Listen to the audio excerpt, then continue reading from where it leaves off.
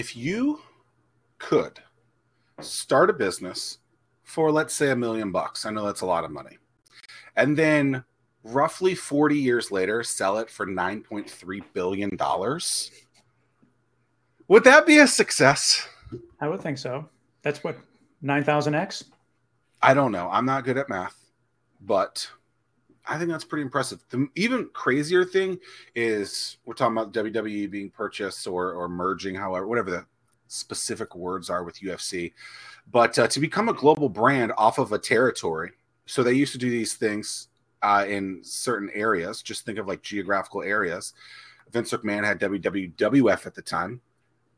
Buys that from his dad. So it basically just was in the New England area.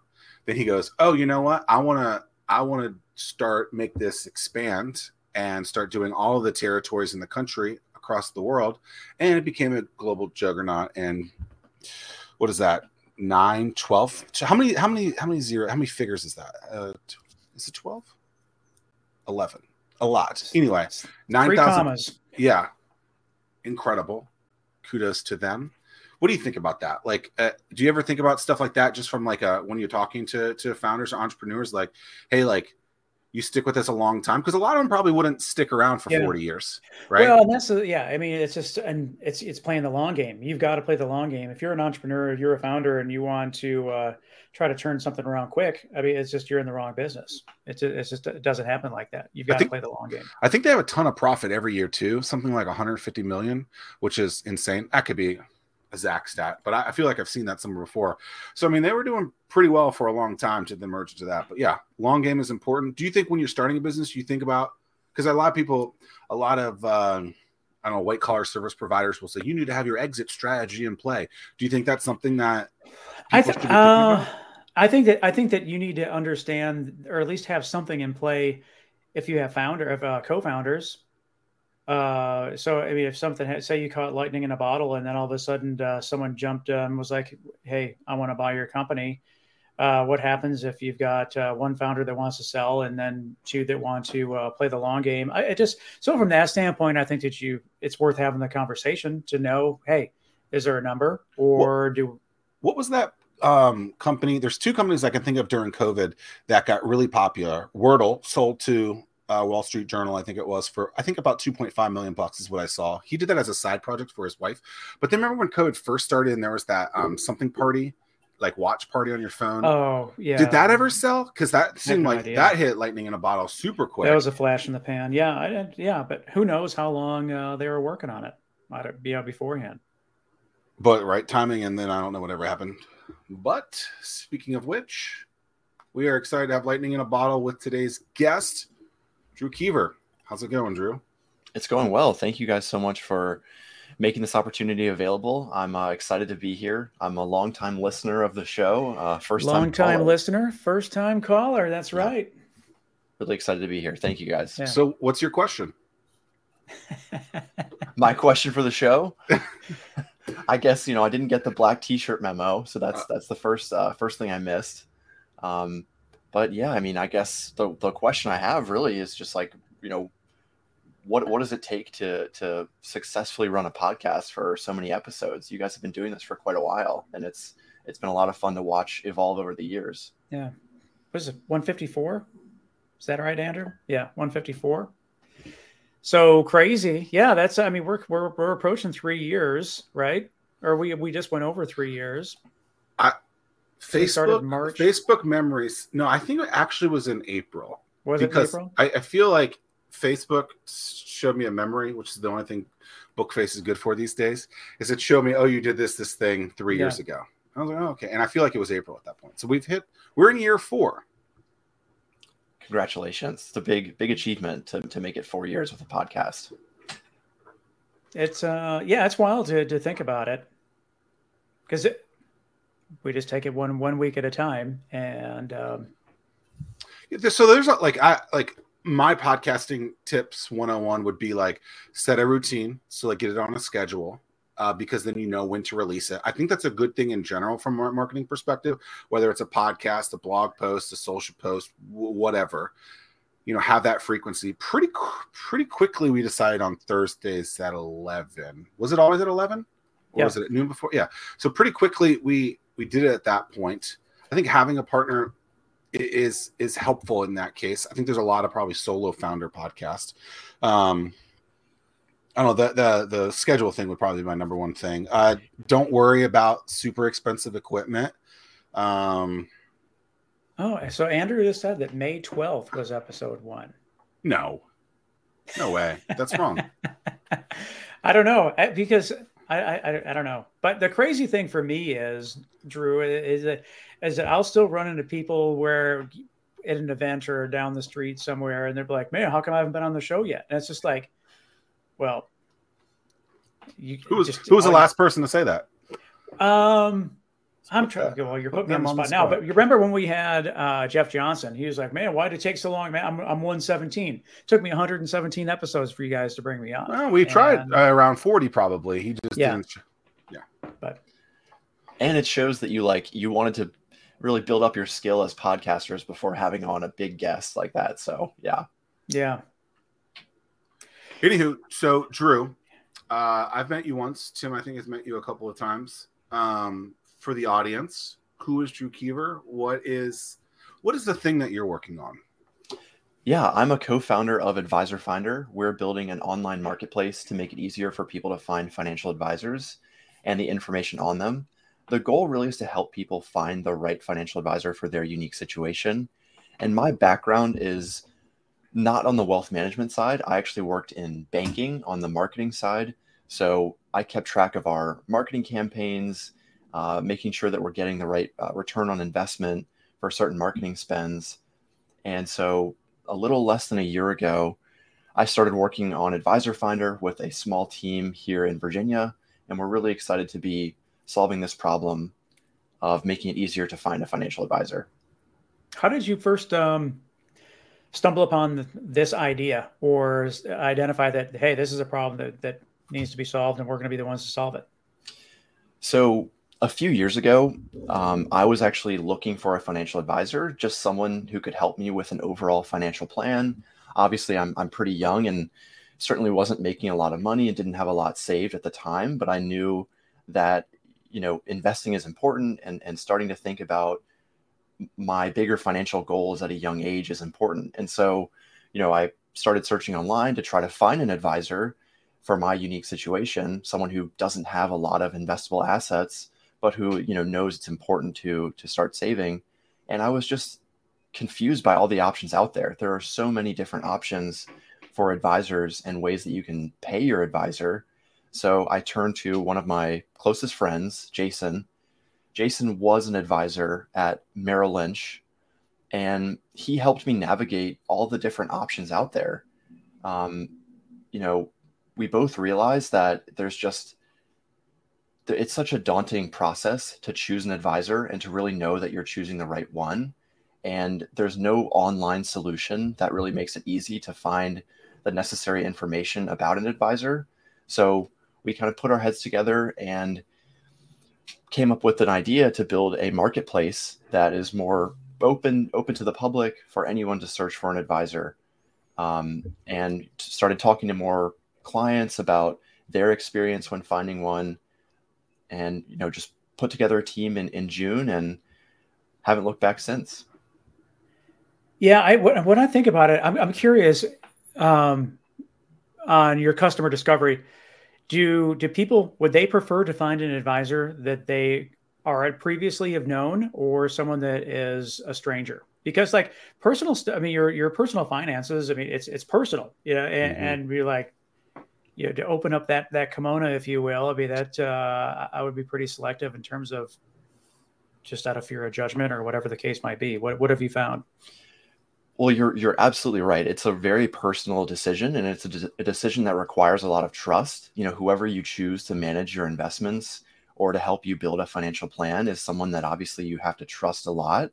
And also it's someone that you should feel comfortable kind of being vulnerable around, and maybe asking a question that might come across the wrong way, but the advisor still can help you with that. So I really think it's more so about personal preference, whether or not you want someone who can help you with building a financial plan, or more so just managing your investments. And obviously those are two separate services. but they kind of play together. And so I think it's really just more so about your personal preference of what you want as an investor. Do you want an advisor who's going to, be really focused on the numbers, or do you want someone that maybe is more focused on the goals that you have? So I think, going back to your question about finding someone who you already know versus a complete stranger, I really, again, think that comes down to your choice.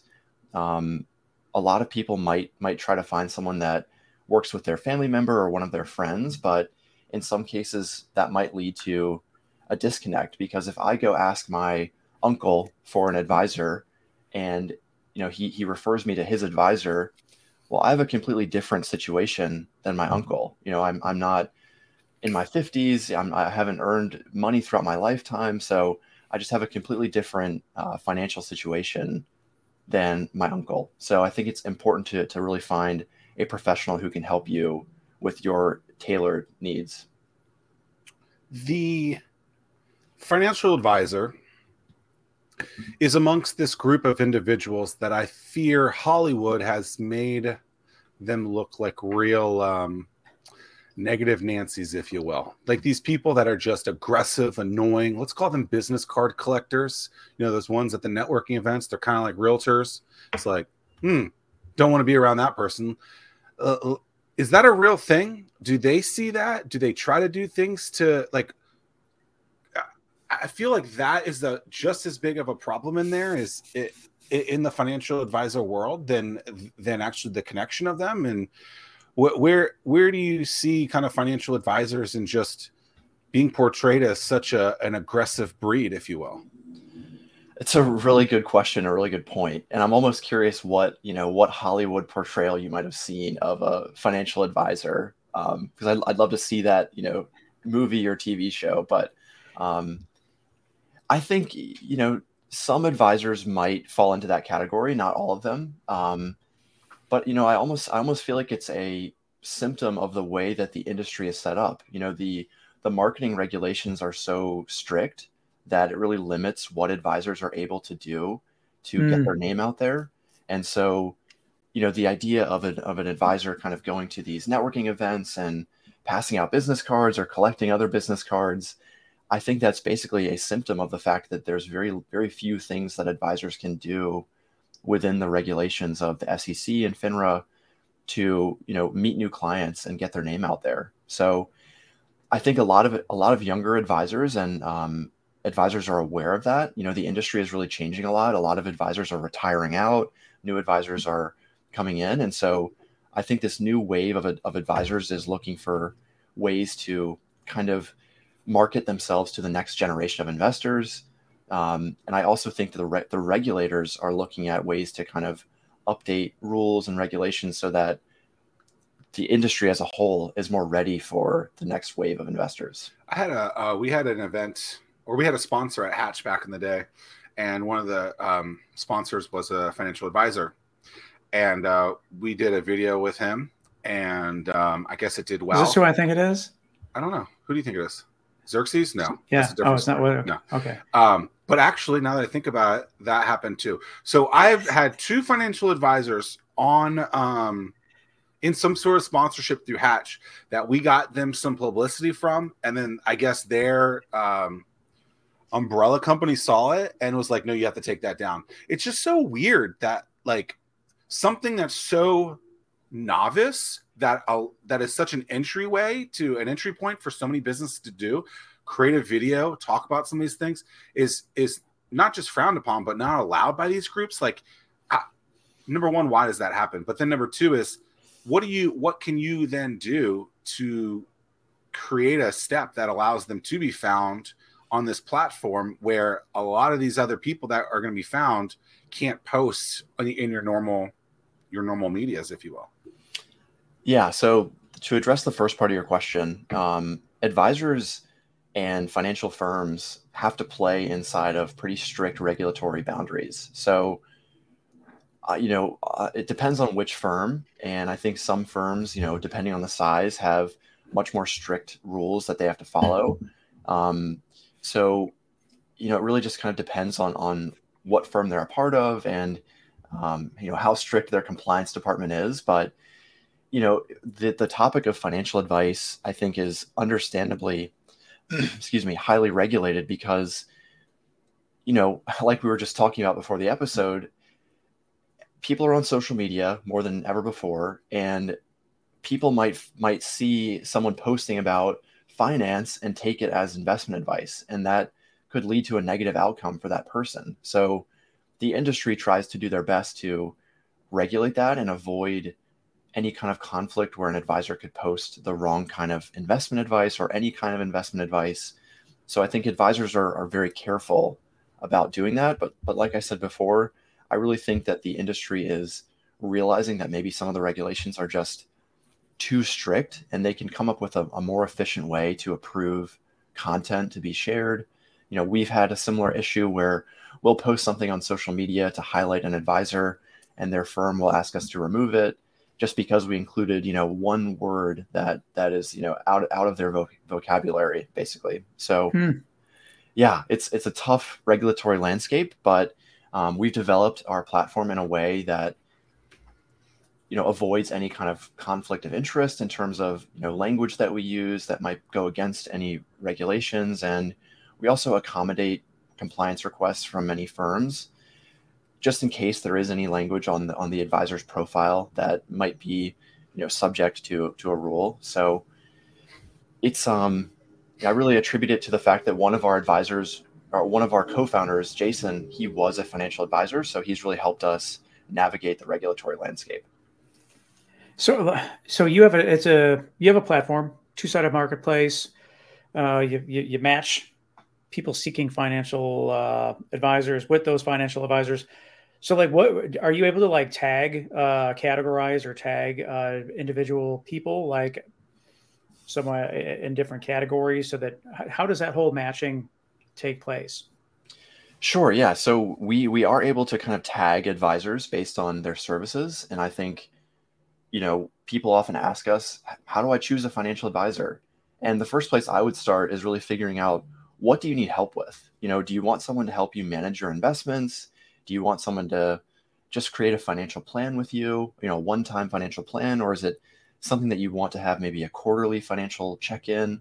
So it's first just figuring out, what kind of services do you need help with? And we tag each advisor's profile with the services that they provide. So in most cases, it's things like investment management, financial planning, estate planning, things like that. Advisors also have areas of expertise. So some advisors might have a specialty of figuring out student loan debt, navigating student loans, or planning to buy your first home, or managing your debt, for example. So we have kind of the high level core services, and then, areas of expertise beneath that. And then the last category that we've been using to kind of match clients to advisors is something we're referring to as typical clientele. So it's basically who the advisor typically works with. So, a lot of advisors will work with a wide variety of clients, but often there's kind of a through line with who those clients are. And, whether it's, tech employees or doctors, for example, there's different groups of people that might, make it easier for someone to make a decision that, okay, this advisor provides investment management. He also can help me with my debt, and he also works with doctors. That fits my criteria. So those are kind of the dimensions that we're using as of now to match clients to advisors. I'm interested in the positive matching ratio that you guys have. So not just matching them, but then once they get matched, how likely are they to actually hire that person? Because at the end of the day, are you tracking, do you care more about the match or the fact that they ended up doing business together, and kind of, are those KPIs in there? Which one have you found is more important? So just want to be clear, we only launched the Advisor Finder Marketplace about 3 months ago. So obviously we're very young in that we couldn't really say, if I were to say, oh, we're boasting a 100% client retention, well, that's only after 3 months. So, I don't have a lot of data to really support that. In the future, which one do you think that you'll? Well, yes, I just want to be clear. That is very important to us. It's very important to us that we are matching, quote unquote matching clients to advisors and creating a quality connection there that lasts well beyond the industry average. So, those are kind of both KPIs. One is, our clients finding advisors and our clients actually working with those advisors. And as of now, we actually have a 100% success rate in that if a client comes to our platform looking for an advisor and they decide to meet with them, it's basically 100% match rate in that the client has a much higher intent with working with that advisor because they went through the process of looking at their options, figuring out what services they need, and choosing, this is the advisor I want to work with. Yeah, because I'm in a similar vein. I'm curious, like, it's not necessarily lifetime value that a financial advisor has with a client because everyone's value is going to be different. But like, I would assume that like the churn rate though has got to be relatively low because I think that once you find someone to go through the pain, if you will, to change financial advisors is probably pretty daunting. So, what do you know what the typical churn rate is for the financial advisors face? Yeah, I think the industry average is like 4 or 5% churn. And I think the average relationship between a client and advisor is between 11 and 13 years, roughly, which, might seem a little bit lower. And obviously there's plenty of people who stick with their advisor for decades. But yeah, it's definitely an interesting data to look at. It's kind of like insurance, right? Like my house insurance, my car insurance. Like I got that randomly by Googling something, 15 years ago after I got 2 speeding tickets in 1 week on the way home from West Virginia and on the way back from West Virginia, spring break.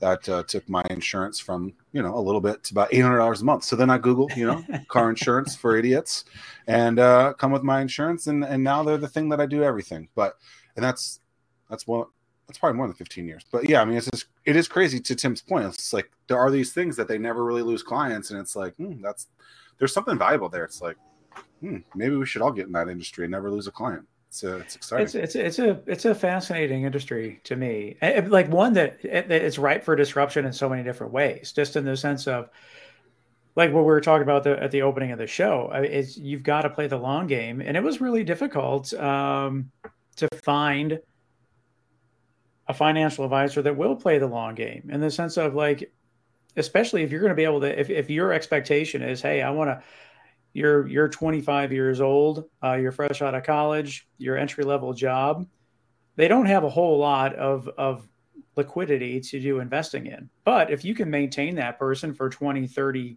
40 years, I mean, wow, that will ramp up really, really quickly. But I just, to me, it seems like there's not a ton of people out there that are, from a financial advisor standpoint, playing the long game.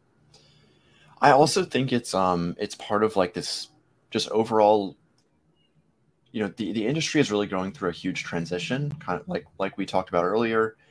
Older advisors are retiring. I think almost a third of the industry is retiring by 2033, which is kind of a scary stat for the industry. But then also we have this new wave of investors entering the market.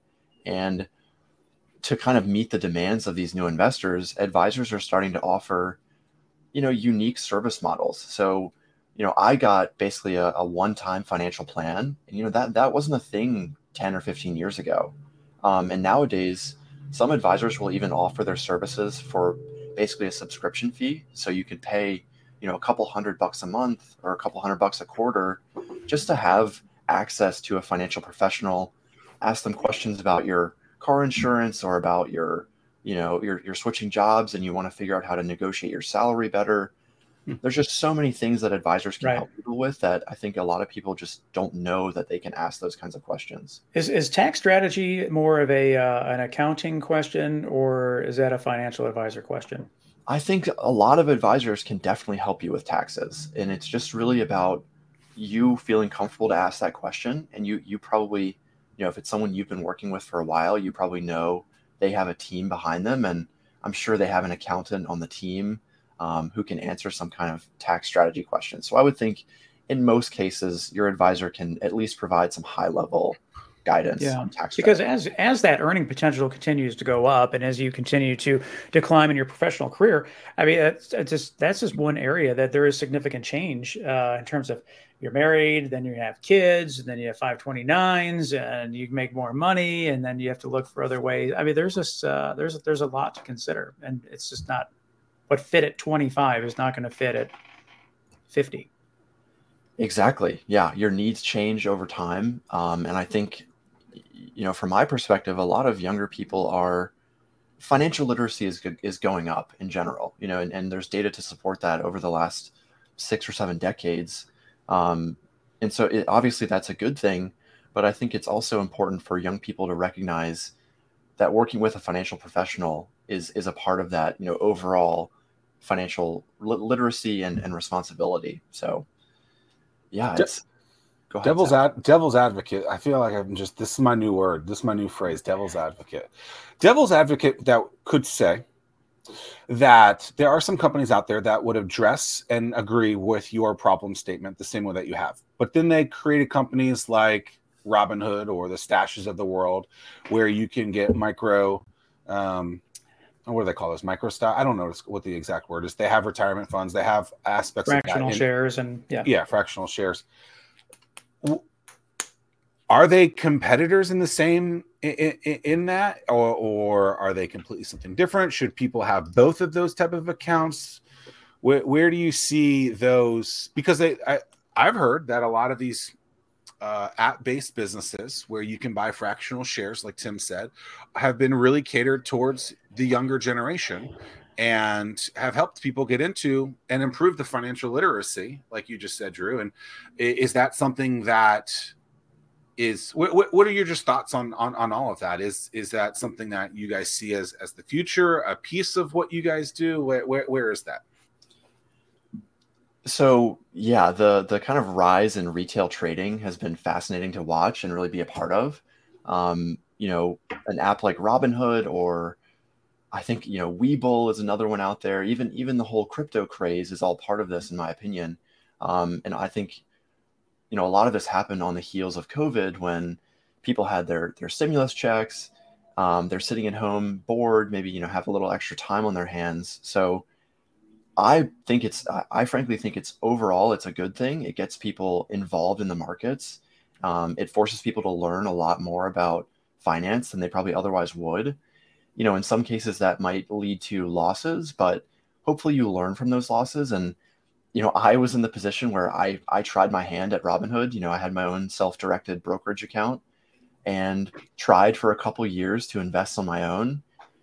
Did a little options trading, the whole thing, and quickly realized that I'm better off working with a financial professional. Yeah, I was going to say the same thing. That eventually, if you do it right, one of two outcomes is going to happen. You do it right, and you get to the point with, I'm not comfortable with losing as much money as that I've gained, or you've lost every little bit that you did have at the beginning. You're like, I'm not cut out for this. I need to turn to a financial advisor so that they can. Is this because of GameStop? You guys both got into GameStop, didn't you? Is that what happened? No, I did. Well, I think that timing the market that's an impossibility, unless you have some sort of insider trading. Yeah, when you try to time the market in day trade, the house always wins. And I think it's a realization of that. I can't spend every waking hour or even 8 hours a day, focused on trading, whereas people who do this professionally, that's what they do. Not saying your financial advisor is sitting there executing trades, but there's professionals who do this for a reason, and it's their entire livelihood for that reason. So to think that the average retail investor who spends 6 hours a week looking at Reddit can outcompete a hedge fund in Chicago or whatever the case is. So yeah, I think overall it's a good thing that people are getting more involved with investing, but I think as we get older and as we mature, we realize that I probably don't want to do this, every day for the rest of my life. I'm better off, getting the help of a real professional. Yeah. Go out there and make the money so that someone else can invest it for you. Yeah. So how do you define a real professional then? Because I think a lot of the individuals, like, do you want a young person to do this stuff, or do you want someone that's been a little bit older and seasoned? Because I mean, I see a lot of young financial advisors out there, and it's like, yo, more power to you for hustling, getting out there. But it's like, I don't know, you're like, Well, and I don't know. I mean, and correct me if I'm wrong, Drew, but I mean, at the end of the day, I think that a lot of, it's a numbers game. They're not the ones behind the computer pushing the buttons. Yeah, I mean, they have very sophisticated algorithms that are going to trigger trades when certain parameters are met. But that's just my take. I could be wrong. Well, yeah, you're right about that, and I'll just briefly highlight that too. A lot of advisors have a team of people behind them. If you work with one advisor, it's pretty likely that there's a team of people who are also kind of assisting them, executing trades, making suggestions, doing economic analysis. So very rarely are you working with just one person. You might just interact with one person, but that advisor likely has a team of people behind them. And then also, Zach, to your question about younger advisors and really, what does it mean to be a true professional? I think, an easy definition of that is just making sure that your advisor has the proper credentials.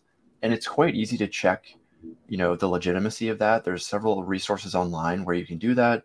You can do that on Advisor Finder as well.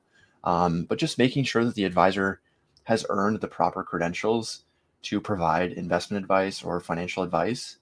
Some of those credentials would be something like the Series 63, Series 65. There's several series exams from FINRA.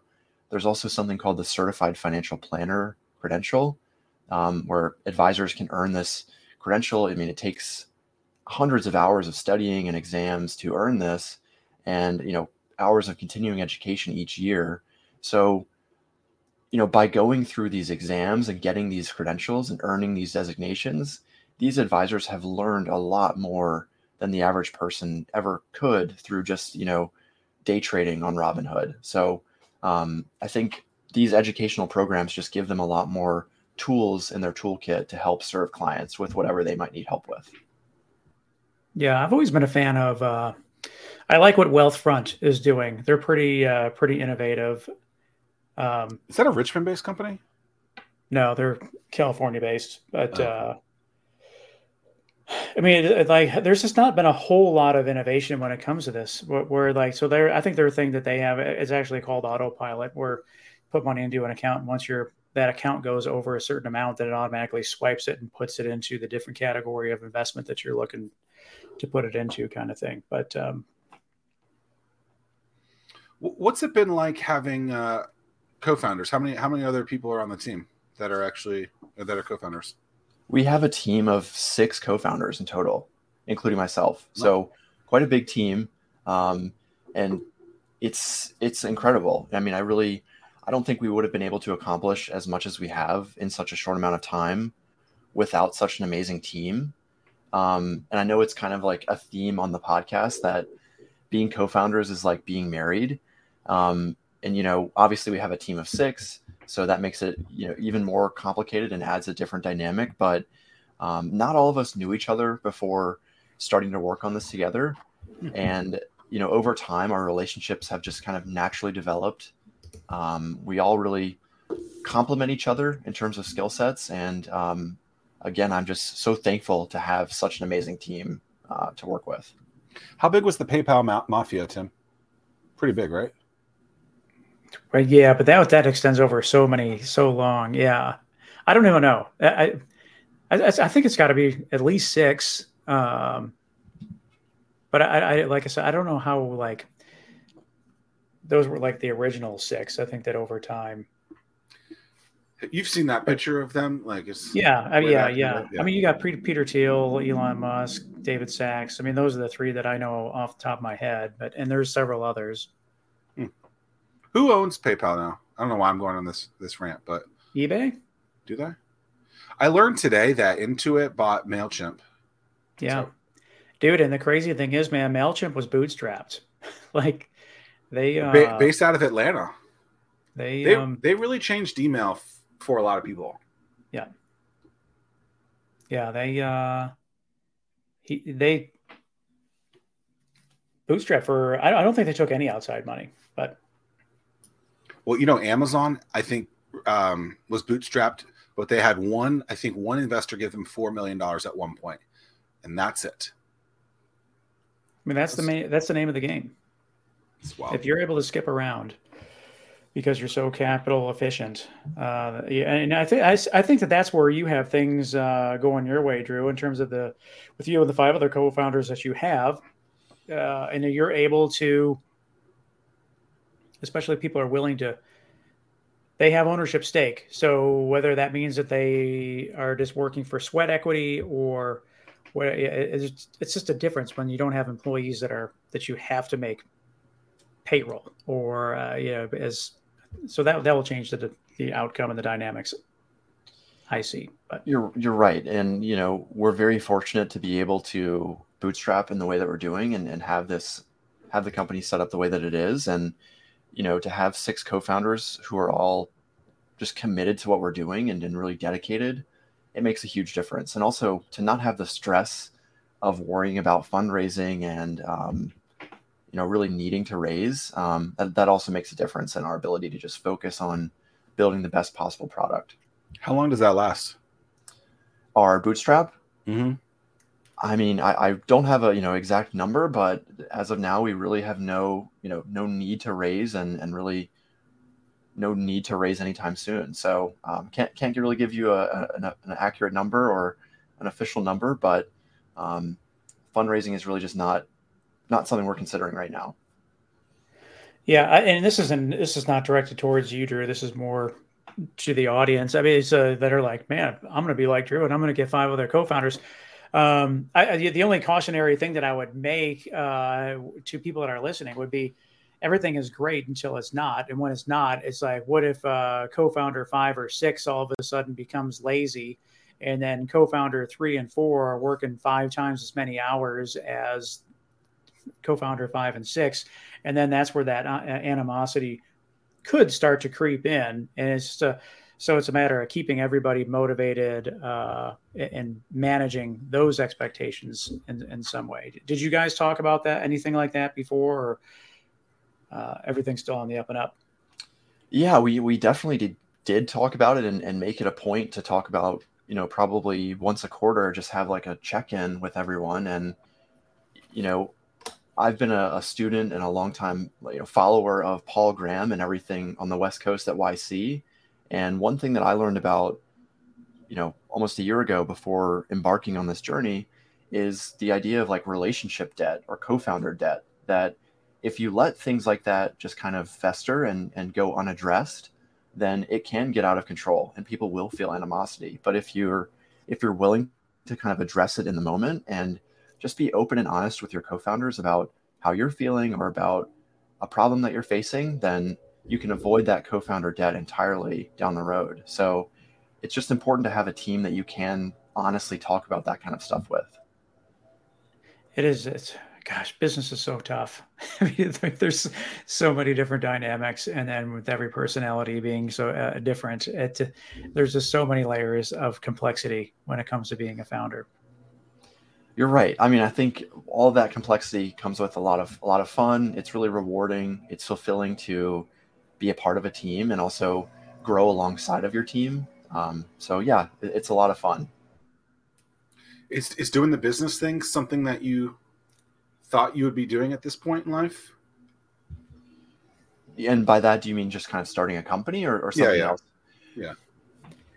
Yeah. I mean, I think I kind of always knew, and even, some of my other co-founders always had an itch, the entrepreneurial itch, and maybe we didn't know exactly when or what it would be, but for whatever reason, just what we're doing feels very, very natural. It feels right. So yeah, it's been an incredible 8 or 9 months so far, and we're excited to see where it goes. What are you guys all in the same area, or are you guys located in geographically different parts? 4 of us are here in Virginia Beach, and then the other 2 co-founders are up near DC, right outside of DC. So we're all in Virginia, all pretty close.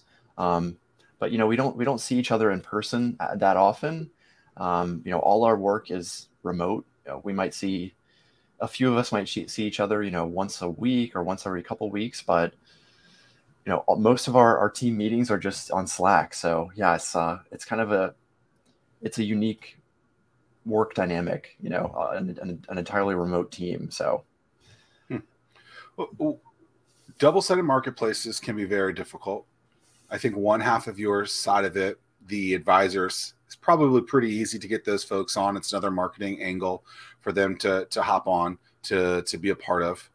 The customer side, the actual person who's looking to get paired with an advisor, what's your sell to them to get them on so that they do the transaction that you want? Because to me, in that case, like I said, one of those seems really easy. The other side seems maybe a little bit more difficult.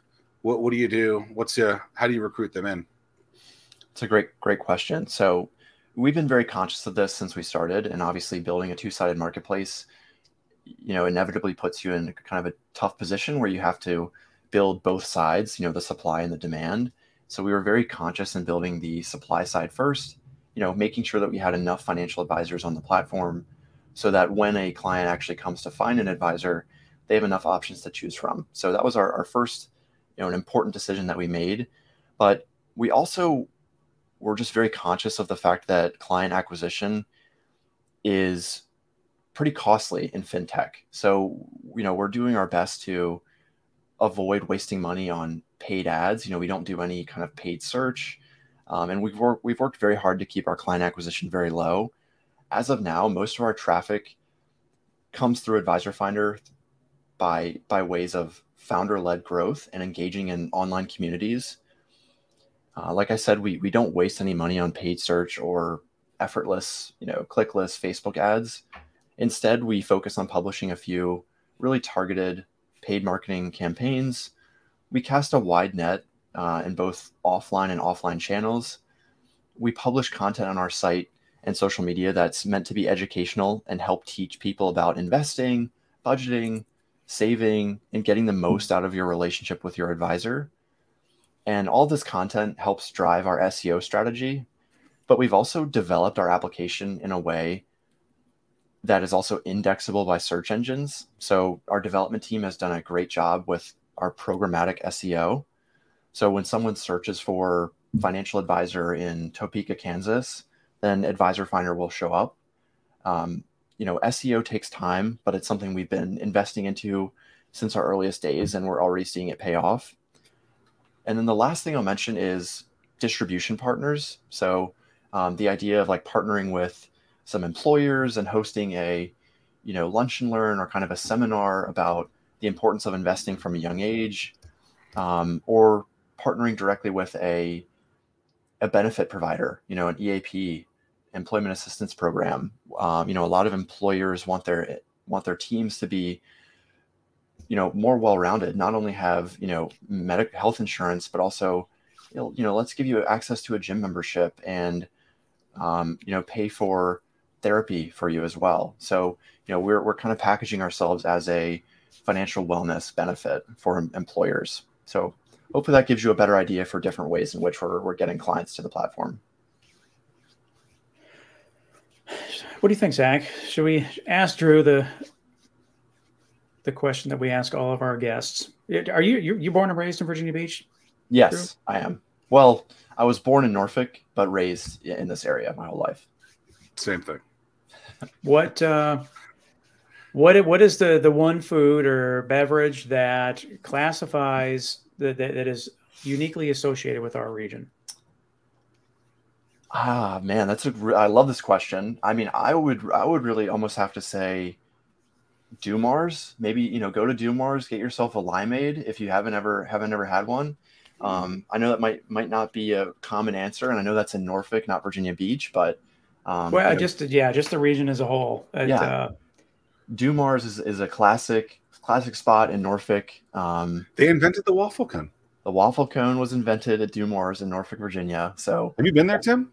I have. Yeah. Their pineapple milkshake is really good too. The milkshakes are good. Yeah. Because they cut they serve the hot dog on a hamburger bun, right? Oh, yep. Yeah. Cut it in half. The first time my mom ever got one of those, she was like, "What the hell is this?" That's a good one. Dumars. Oh man, when I lived in Norfolk, I would frequent Dumars. That place was great. Unfortunately, though, it's like something about Sundays, and they were closed on Sundays too. And you always want a Chick-fil-A sandwich on Sundays, it seems like. So, what is your favorite state? I appreciate you asking this too. Yeah. That might be a first time question for this. There's a reason. Yeah. Sure so there is. I think my absolute favorite is probably Wyoming. Really? It's just, if you haven't been to that part of the country, it's almost an indescribable, otherworldly kind of landscape. Wyoming is home to part of Yellowstone National Park and, countless other national parks. So it's just a really beautiful natural landscape. Is it flat? Is there mountains? What's? There's some mountains, not it's not like Colorado or anything, but yeah, some mountains to hike, but overall just really just breathtaking, open landscapes. And I went there first. I think I was maybe 15 on a family trip, and got to go back a few years later on a longer, more dedicated kind of camping trip, and just always knew that for whatever reason that was my favorite place to be. I love being outside. I enjoy the First Landing State Park, close to where I live here in Virginia Beach, and I know it's not nearly the same as Wyoming, but I was there on Sunday at the park. Yep. What for? There was a birthday party. Huh. Are you Drew, are you going to something in the water? Yes, yeah, at least for one day. Yeah, I'll be there. I'm volunteering, doing some beach cleanup, I think, after some of the concerts. Oh, cool. You've been to all 50 states, is that right? Yes, I have. And even so you've been to Hawaii and to Alaska. Okay. Got it. Yes. It was a goal that our family set. Yeah. So when I was, I think maybe 12 or so, my parents and I, we sat down and kind of mapped out where we had already traveled and realized that me at that age, I had already been to basically half the states in the US just by tagging along on family trips or, going with my dad on a business trip. And so at age 12, we set the goal that I would visit all 50 states by the time I turned 18.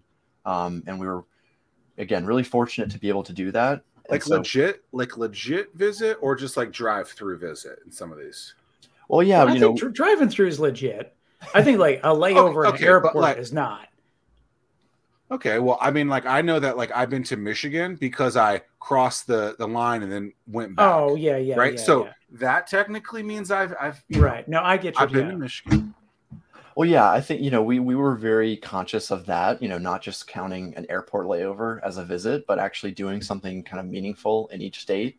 And obviously, a lot of this I did when I was pretty young, so don't even necessarily have the best memory of it, but would highly recommend making that a goal because there's so much to see here in our own home country. And I think a lot of people just decide, oh, I'm going to go on vacation and go to Europe or go to, somewhere in the tropics. But there's a lot to see here in the US, and it's fun to explore. So did you travel via car? Sorry. So we would do kind of a variety of things. Like I remember one of our biggest trips, we flew to Texas, right outside of Houston, and stayed there a few days. And then we drove back to Virginia, stopping along the way, basically in each state, staying a night. So yeah, it'd mostly be kind of longer road trips on the way back home.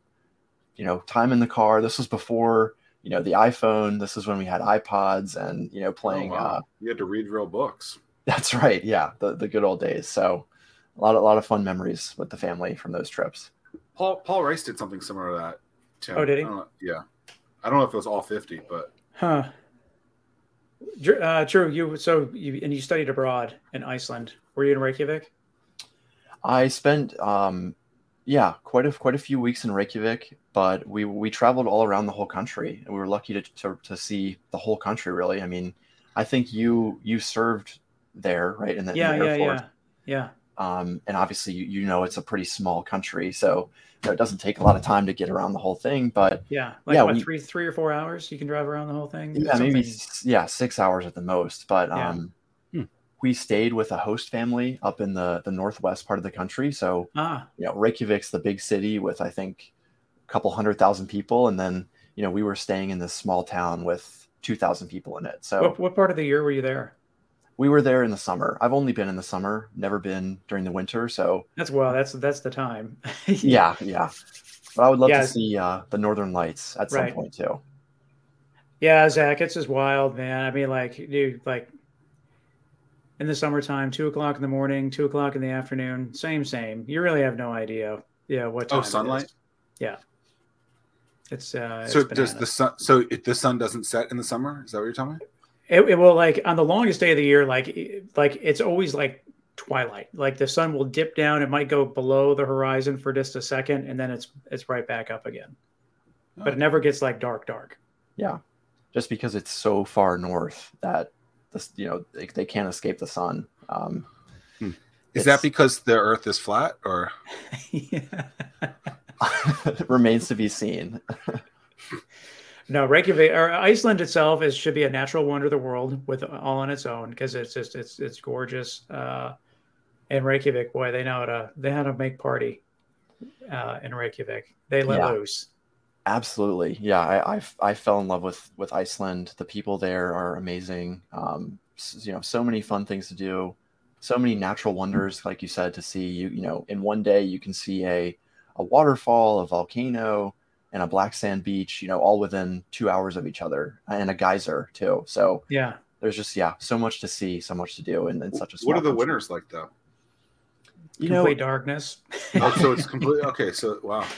Well, I mean, so again, it's just the opposite. Like the sunrise will be, I don't know what the exact times are, but like 1:30, 2:00 in the afternoon, and then the sun's back down again at like by 2:30 in the afternoon. I mean, I would always feel bad for the people when they would get stationed in Iceland in the wintertime and then had to work like the evening shift or the midnight shift, because they would go almost 6 months without ever seeing the sunlight. Whew. God. That's miserable. It's a fun place. Windiest place in the world with population, I believe. Yeah, it really is just a very unique country. And it's, it's pretty close to the U.S. I think it's a pretty easy trip for most people. So again, would highly recommend making a trip there at some point, or adding that to the bucket list. The Northern Lights could be seen in Virginia, Shenandoah National Park, a couple weeks ago. Wow. Oh, is that so? Yeah. Off of Skyline. And I think it's the lowest they've ever seen them. Wow. What's on your bucket list, Drew, that you'd like to go see next? I've never been to Asia at all. I mean, I've really only been fortunate enough to travel through Europe a lot. So Japan is kind of at the top of my list for countries I would love to visit in Asia. It's a wild place. Yeah. You've been, Zach? Yeah. Very clean, very orderly. Yeah. It's quite shocking to be the lone American there on the street. And like everyone just is like single file lines, like everything's super clean.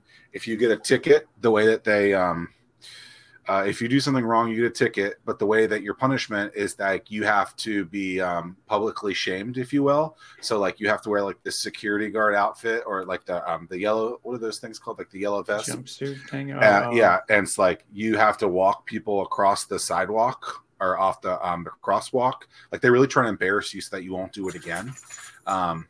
Wild place, a lot of fun.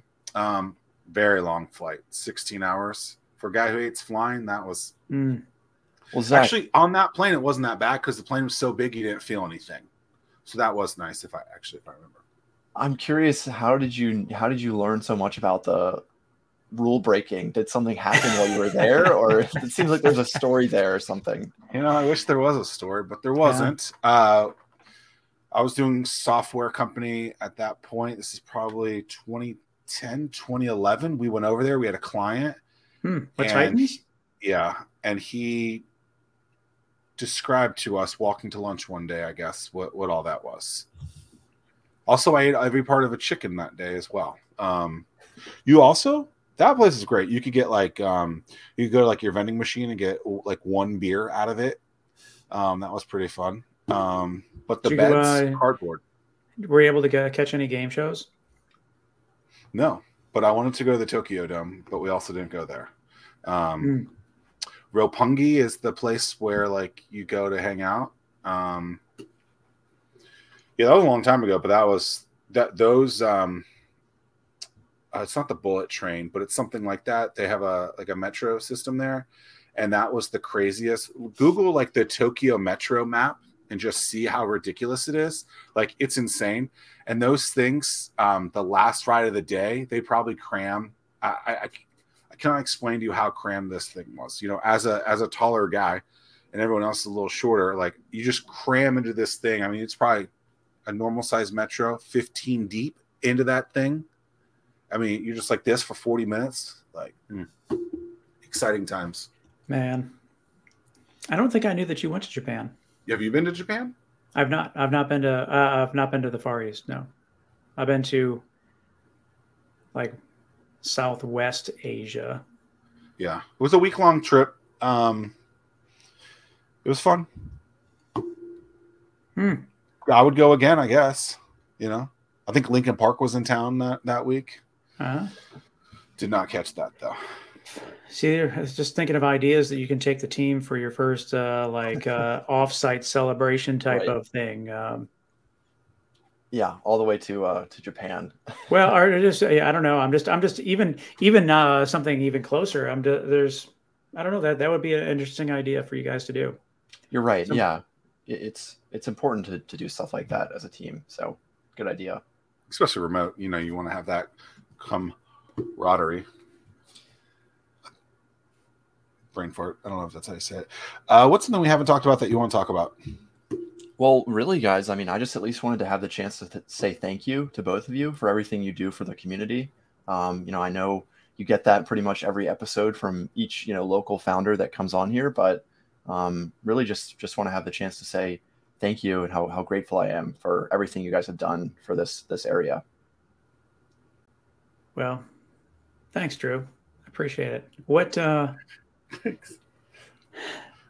It's a slog, isn't it, Zach? You got Tim speechless over there. No, yeah. It's just